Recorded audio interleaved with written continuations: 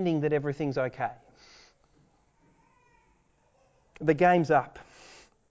The curtain's been pulled back, it's been exposed. You can't deny that the world is broken, that it's sinful, that it's evil. It's just been thrust in your face. So what do you do with that? Like when those kind of events happen? I'm sure we experience them. It may not be that event. It might be something else. What do you do with it? Most of us try to forget about it as soon as possible. Right? The kind of head in the sand approach. We want to get on with our lives as quickly as we can. So we just try not to think about it too much. Get back to thinking about Melbourne being the most livable city in the world. For the most part, it's really good. Right? But for some of you here, these kind of events really stay with you. They gnaw away at you, they eat away, and over time you can start to feel a bit disillusioned. You feel discouraged perhaps, you feel even in a state of despair at what our world is like. And in the midst of that, you might start to notice a longing. Just a little longing, maybe a big one. A longing for something different. What do you long for? You long for a community, a world, a humanity that is genuinely transformed. That's what you want. A community that is genuinely living differently. Where all the brokenness and evil and sin in this world is being put back together. Like if this world was like a crystal vase and it was dropped on the ground. That's why I have the thing. I can move away, right? But if it's a crystal vase that was just dropped on the ground, who's putting it all back together? Like we long for a world, for a community, for a humanity where that's happening, where wholeness and healing is happening. That's what we long for. And if you've noticed that kind of longing in your heart, then you should come along to this church this year because in 17 sermons in 2 different chunks, we're looking at Jesus' Sermon on the Mount. And it really is his vision for that transformed community, for the new humanity that God is creating in his incredible grace and mercy.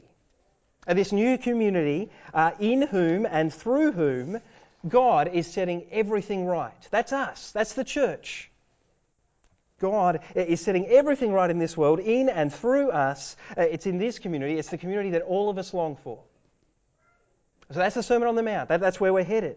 And this week, what I want to do as we look at the Sermon on the Mount is zoom out so we can get a sense of the big picture of the whole sermon. So then, I think it's only when we can see the big picture that we'll be able to understand how we should read these blessings in verses 1 to 12. We're going to spend 2 weeks on this passage, or next week we'll tack on verses 13 to 16 as well. But I want us to spend this week really nailing down some key posts on this big picture. It's really important because lots of us think that we know the Sermon on the Mount. We think that because lots of the sayings are familiar. You know, we've heard lots of little bits, they've come into our culture in different ways, but we've really got no idea how it all fits together. But there is actually a unity here to the whole sermon. So that's what I want to do today. And so you can see I've got a series of questions we're going to answer. The first question, which you should really ask about any sermon, is what's the big idea? What's the main idea in Jesus' sermon? Right? It's not just a random collection of sayings, there's some unity. What's the main idea? Well, it's right there in today's passage. If you've got the Bible passage there in front of you, it's there in the first and last blessing. Have a look at verse 3. Jesus says, "Blessed are the poor in spirit, for theirs is the kingdom of heaven." And then down in verse 10, he says, "Blessed are those who are persecuted because of righteousness, for theirs is the kingdom of heaven." Right, that right there is the main idea. The kingdom of heaven. It's the main idea of Jesus' sermon. It's the main idea of these blessings. It's the main idea of Matthew's whole gospel, right? The kingdom of heaven is here. It's come near, and you've got to respond to that. Right? This is Matthew's way of speaking about the kingdom of God. So if you've got an actual Bible open, which I recommend, you might want to flick back to Matthew chapter 4, just one chapter back. If you look back there at Matthew chapter 4, verse 17, you'll see that Jesus is starting his public ministry. This is the very beginning. And he starts his ministry by saying, "Repent, for the kingdom of heaven has come near." Right? You see those same words, the kingdom of heaven. What's Jesus saying right at the start of his ministry? Well, he's saying that in his coming as God's king, that there's a new kingdom breaking into the world. The kingdom of heaven, the kingdom of God. And so Jesus is starting his ministry by calling people to turn away from their old life. They've got to repent of the life where they were living as if they were king. But if your life is like a car, all of us by default think that we deserve to be in control of our lives. Like our hands are on the steering wheel. And we're kind of white-knuckling on that wheel because we're determined to be in control. But Jesus says, repent of that. You've got to turn away from living under your rule, under your control, and you've got to live your life under God's rule, under his control, in this kingdom of heaven. So the question at the end of chapter 4 is, what does it actually look like to live under God's rule? That's the context here. Right? What does it look like to live as a citizen, not of this world primarily, but of the kingdom of heaven? And Jesus answers that question in his Sermon on the Mount. Matthew 5-7, right? And the answer, in a nutshell, is that people living under God's rule are radically different. Radically different. This is a countercultural community. That's what it looks like to live under God's rule. In fact, really the key verse for this whole sermon, you could nail it down to Matthew chapter 6, verse 8, where Jesus says, do not be like them. That's really a summary of the whole Sermon on the Mount, right? As citizens of the kingdom of heaven, we are to be radically different. On the one hand, we're to be different, at least to some of the traits of the mainstream religious community. Right? Because Jesus, throughout his sermon, is really quite scathing in his critique of the Jewish leaders. Right? He looks at their lives and he says, you guys are self-righteous, you're hypocritical, you're proud in your attitude to prayer, to giving, to fasting, to lots of aspects of living as God's people. And so Jesus says, do not be like them. The Sermon on the Mount is not a call to be more religious. And some of you probably like that because you don't like religion very much. You're someone perhaps who wants to throw off the shackles of religion. You want to be known, you want to be seen as someone who's more open to progressive ways of thinking. You want to be someone who rebels against the institution. That's kind of part of who you are.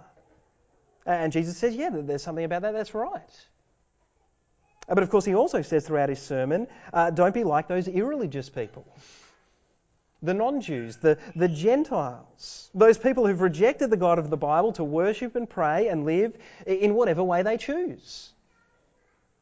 So the main idea of Jesus' sermon is to live out your citizenship as members of the kingdom of heaven. That's the big idea. Live out your citizenship as members of the kingdom of heaven, this countercultural community. Don't be like the mainstream religious community, at least in some of those traits. And don't be like the rebellious, irreligious community. Don't simply follow those crowds. Be a community that is genuinely transformed by the good news of God's kingdom. And if you do that, you'll be radically different. So that's the big idea, I think. It's all about the kingdom of heaven and how that transforms how Christians live. What's the setting of Jesus' sermon? Like, where is it happening? Why is that important? Have a look at verses 1 and 2 in Matthew chapter 5. Now, when Jesus saw the crowds, he went up on a mountainside and sat down. His disciples came to him and he began to teach them. Right, once again, if you flick back to the very end of chapter 4, you'll see there that there's a short summary of Jesus' ministry. It's very exciting. News about Jesus is spreading. People are being healed. People are being taught. Crowds are flocking to Jesus from everywhere. So here we're told Jesus sees those crowds and he finds a suitable spot to teach them, right here on the side of a mountain. And it's clear from verse 2 that the main audience for Jesus' sermon is his disciples. You see it there, that his disciples came to him and he began to teach them. Right, so Jesus is explaining to his disciples, this is what it looks like to live as the citizens of the kingdom of heaven.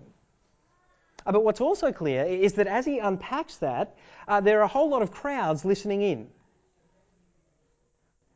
And actually, this is exactly how we approach our Sunday services here as Darebin Prison. I mean, this is a bit of a side note, but maybe it's of use, right? I prepare my sermon, I preach my sermon primarily to teach and feed and inspire those of you here who are already Christians.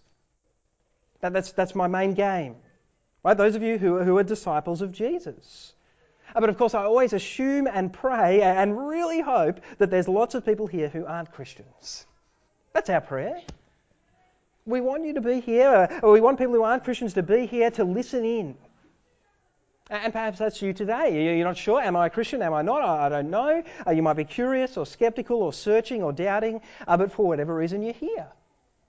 And you're happy to listen in, at least for this day. And I want you to know that you're really welcome.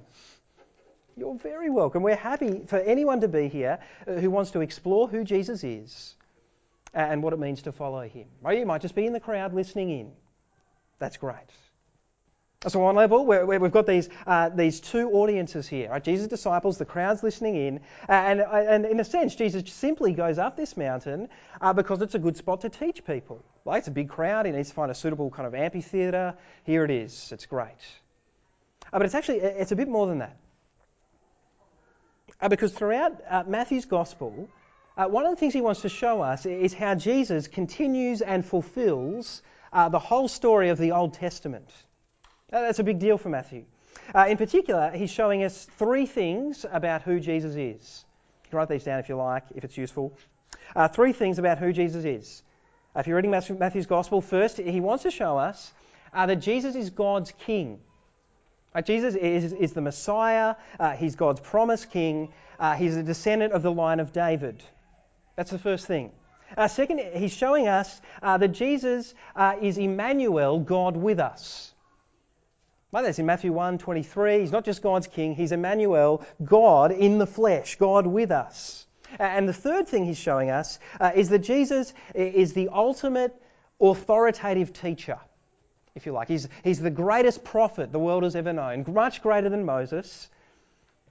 Right, so those are really the three things, right? Jesus is God's King, he's God with us, and he's the ultimate teacher, greater than Moses. Right? And it's that third strand that explains why Jesus is going up this mountain. At least one of the explanations, right? Because Jesus is showing us that just as Moses went up a mountain, you might remember Mount Sinai, he's going up a mountain. But of course, as the ultimate teacher, the one who's greater than Moses, Jesus is going to speak with unique authority. Unique authority. We'll see that throughout the sermon. And you might know, just as God used Moses to create the people of Israel, in Jesus, God's creating a new people. A people who continue and fulfill the whole story of Israel in the Old Testament. And so if you read Matthew chapters 1 to 4, which would be useful context, you'll see that Jesus goes down to Egypt, like Israel.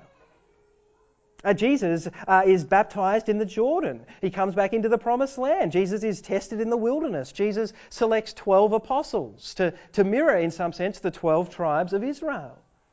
Right, now Jesus is going up this mountain to deliver his true interpretation of God's law, his vision, if you like, for how God's people should live as citizens of his kingdom. So it's not just that Jesus finds a mountain, there's a large crowd, this is a great place to teach people, right?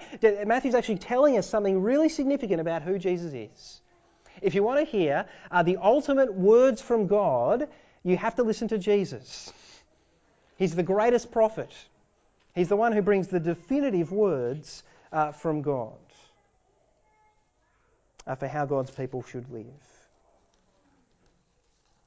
But before Jesus unpacks the specifics of how we should live, he actually wants us to know how fortunate we are, how fortunate his disciples are to be members of God's kingdom.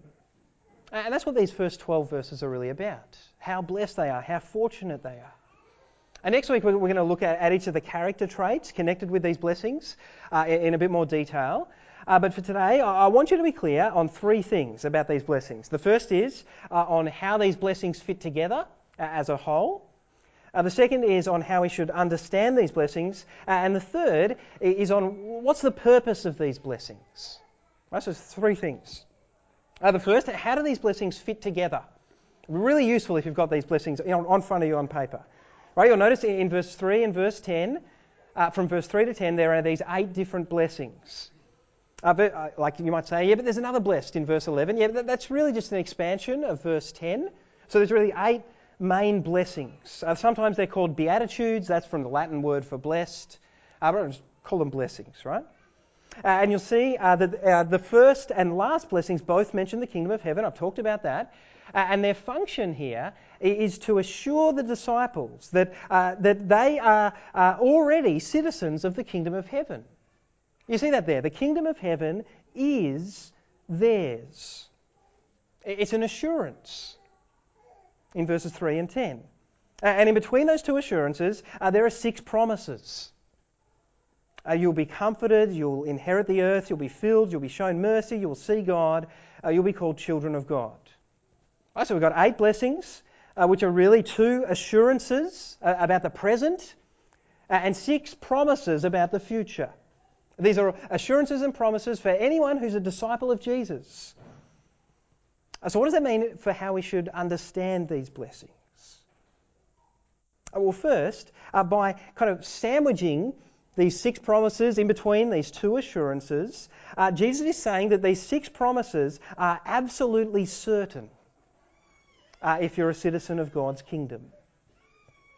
There's no doubt about it. If you're a citizen of God's kingdom, if you're a disciple of Jesus, you will be comforted, you'll inherit the earth, you'll be filled, you'll be shown mercy, you'll see God, you'll be called a child of God. All those things are absolutely rock solid, certain. No doubt. Because if you're a disciple of Jesus, the kingdom of heaven is already yours. Verse 3, verse 10. And that leads to the second thing about how we should understand these blessings, right? Because by putting these assurances together with these promises, Jesus is telling us that in his teaching, in his healing, in his miracles, that the kingdom of heaven is already here. The power of God's kingdom is already on the move in the world. It's at work.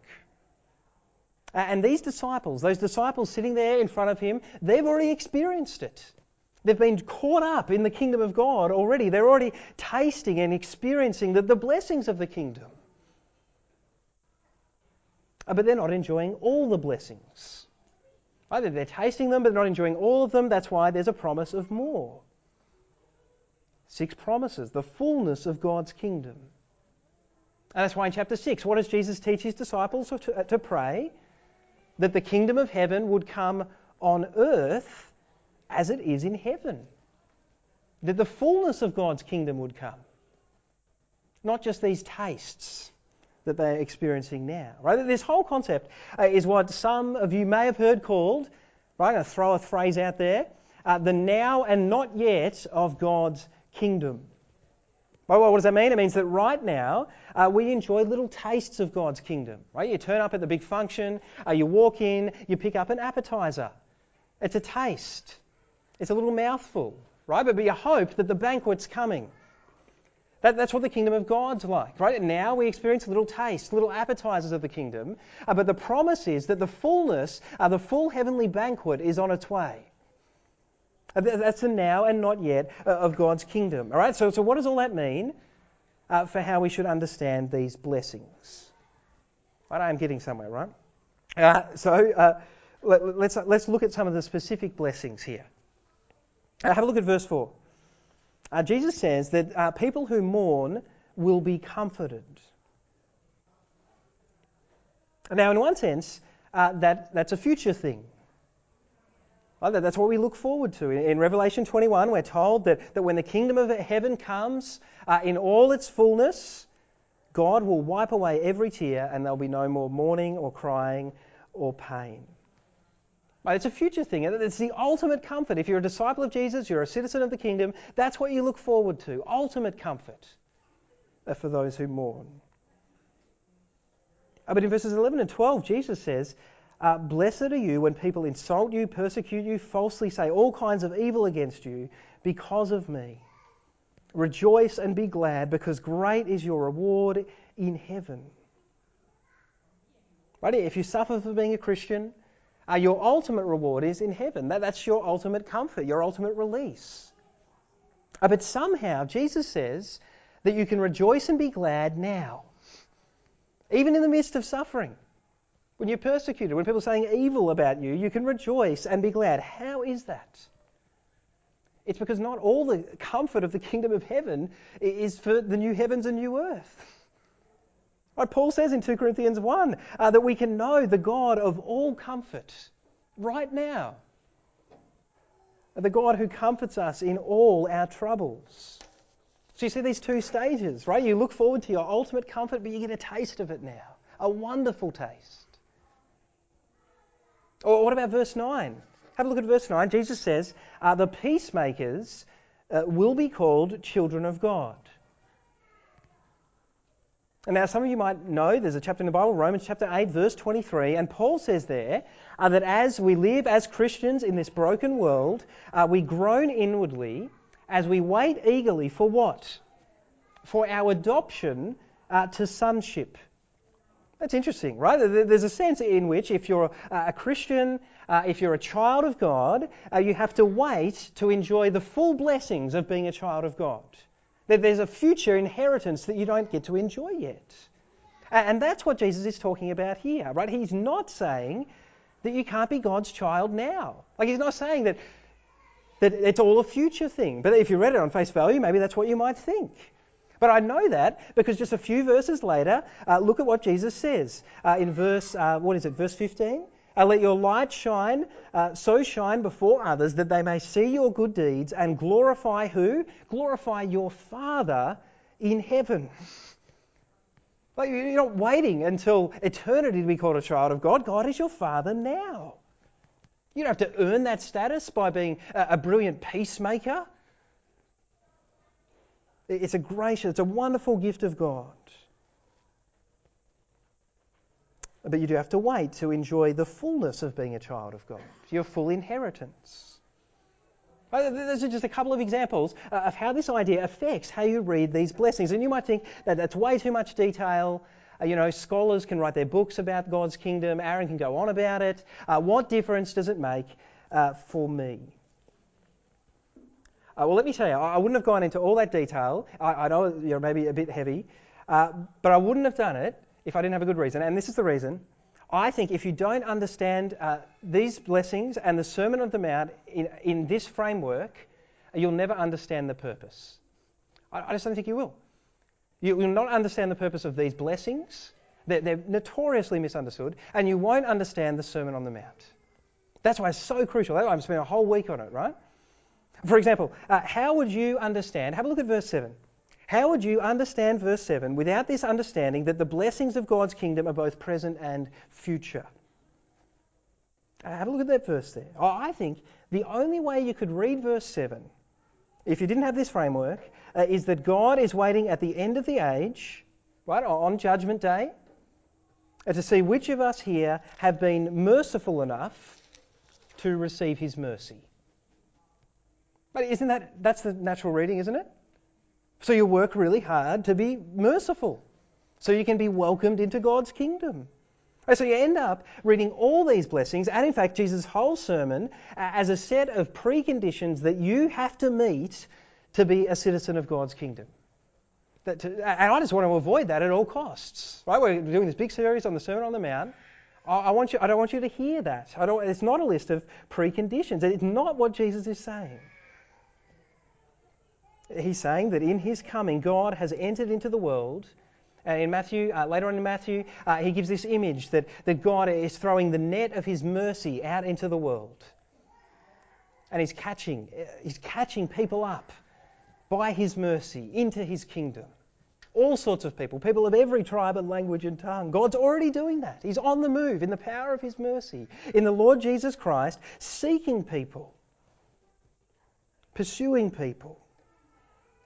Right, so it's not that we have to work really hard to be merciful so we can earn God's mercy.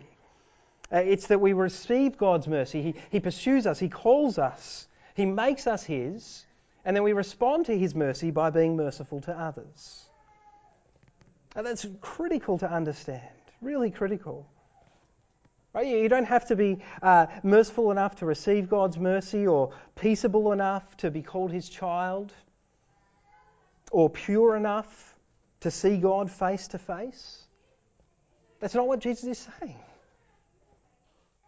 It's not that you have to climb your way up to God through your own good works. Right? The good news is that in Jesus, God has come down to us in his incredible grace and mercy to mercifully seek us and find us and call us.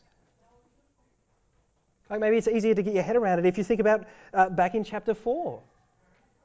This is what Jesus is doing, right? Andrew and Peter had no interest in following Jesus. It's not like they woke up and they were like, we really want to follow Jesus. Jesus took the initiative. Jesus came to them. He chose them. He called them. And they were moved by his mercy and they followed him. The same for James and John. Right? Jesus took the initiative. Right? God's powerful mercy is at work in the world. The kingdom of God has broken in. And Jesus is seeking and saving those who are lost. And that's what's happening today. Even this day, perhaps. God, in his mercy, is opening people's eyes to see who Jesus is and what it means to follow him. It's all his work. And we see that in Matthew 16. In Matthew 16, verse 17, Peter has this amazing revelation of who Jesus is. Right? He confesses that Jesus is the Messiah. Remember those strands of what Matthew's trying to show us? He gets it, right? He says, Jesus, you're the Messiah. And what does Jesus say? He says, "Blessed are you, Simon, son of Jonah." Now what's interesting, why is it that Peter is blessed?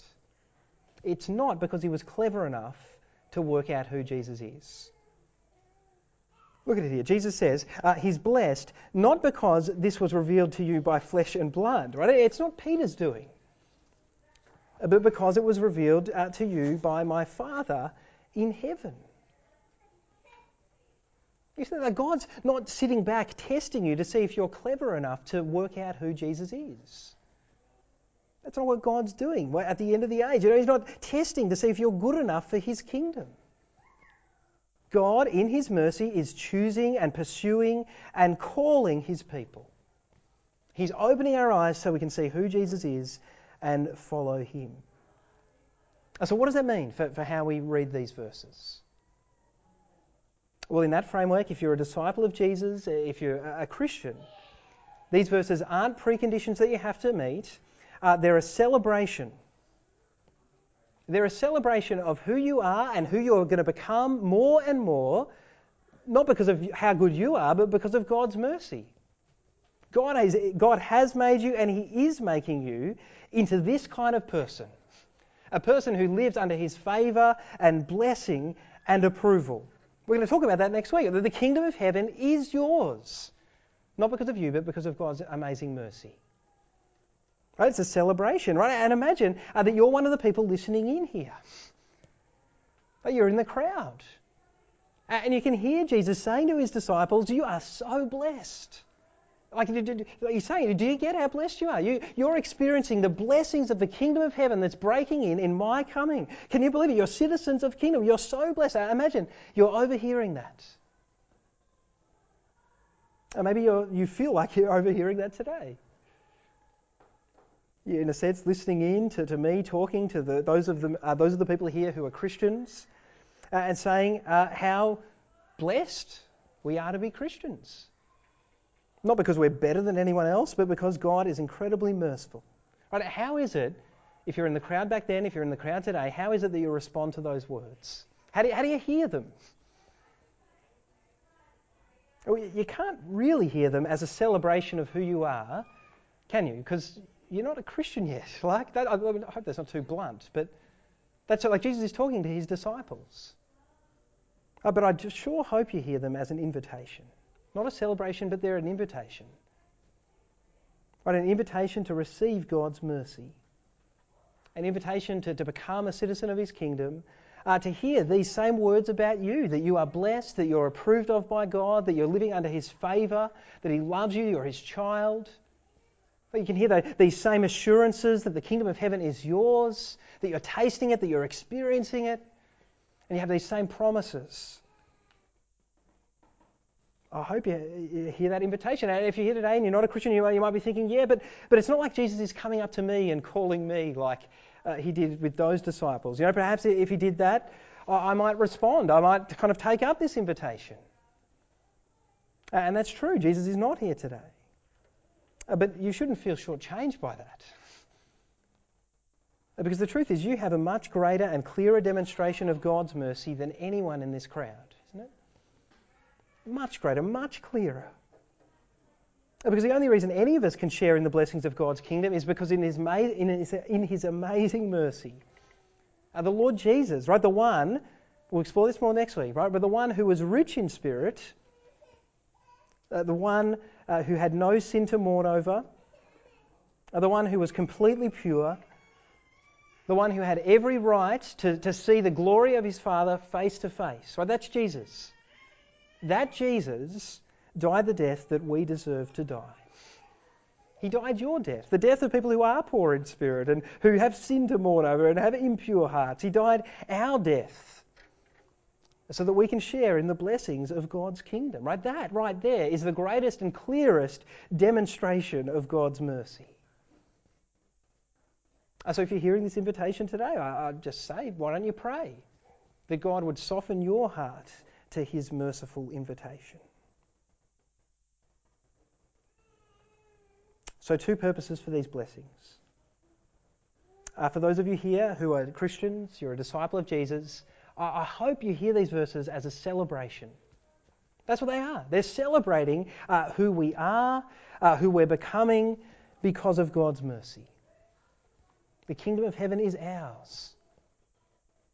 We're citizens of the kingdom of heaven. We're children of God. We're a part of God's countercultural community. The community in whom and through whom God's putting the pieces of this world back together. That is incredible. Jesus is celebrating that. The power of God's mercy at work in the lives of these disciples. The power of God's mercy at work in your life if you're a Christian. So that's the first thing. It's a celebration, but if you're here and you're listening in, it's an invitation. An invitation to receive God's mercy and to become a citizen of His kingdom, to become a child of God. To share in the blessings of God's kingdom both now and forever. And to be part of the community actually that you've always longed for. A genuinely distinctive community. One that's not kind of irreligious or just religious, but one in which God is genuinely transforming people and transforming the world to create the world that all of us long for. Let me pray. Our gracious Father, please keep giving me wisdom as we kind of undertake this massive sermon that Jesus gave. I pray this day that you have made it clear to each one here how they can read this whole sermon faithfully and understand it, its purpose, and particularly these blessings, Lord. We praise you for your incredible grace and mercy, your powerful mercy that you seek us, you call us, you open our eyes to see who Jesus is. You make us your own as citizens of your kingdom. We're blown away by how you've done this work in our lives. And I do pray for those of you here today, for those of the people here today who, in a sense, are listening in and exploring who the Lord Jesus is and what it means to follow Him.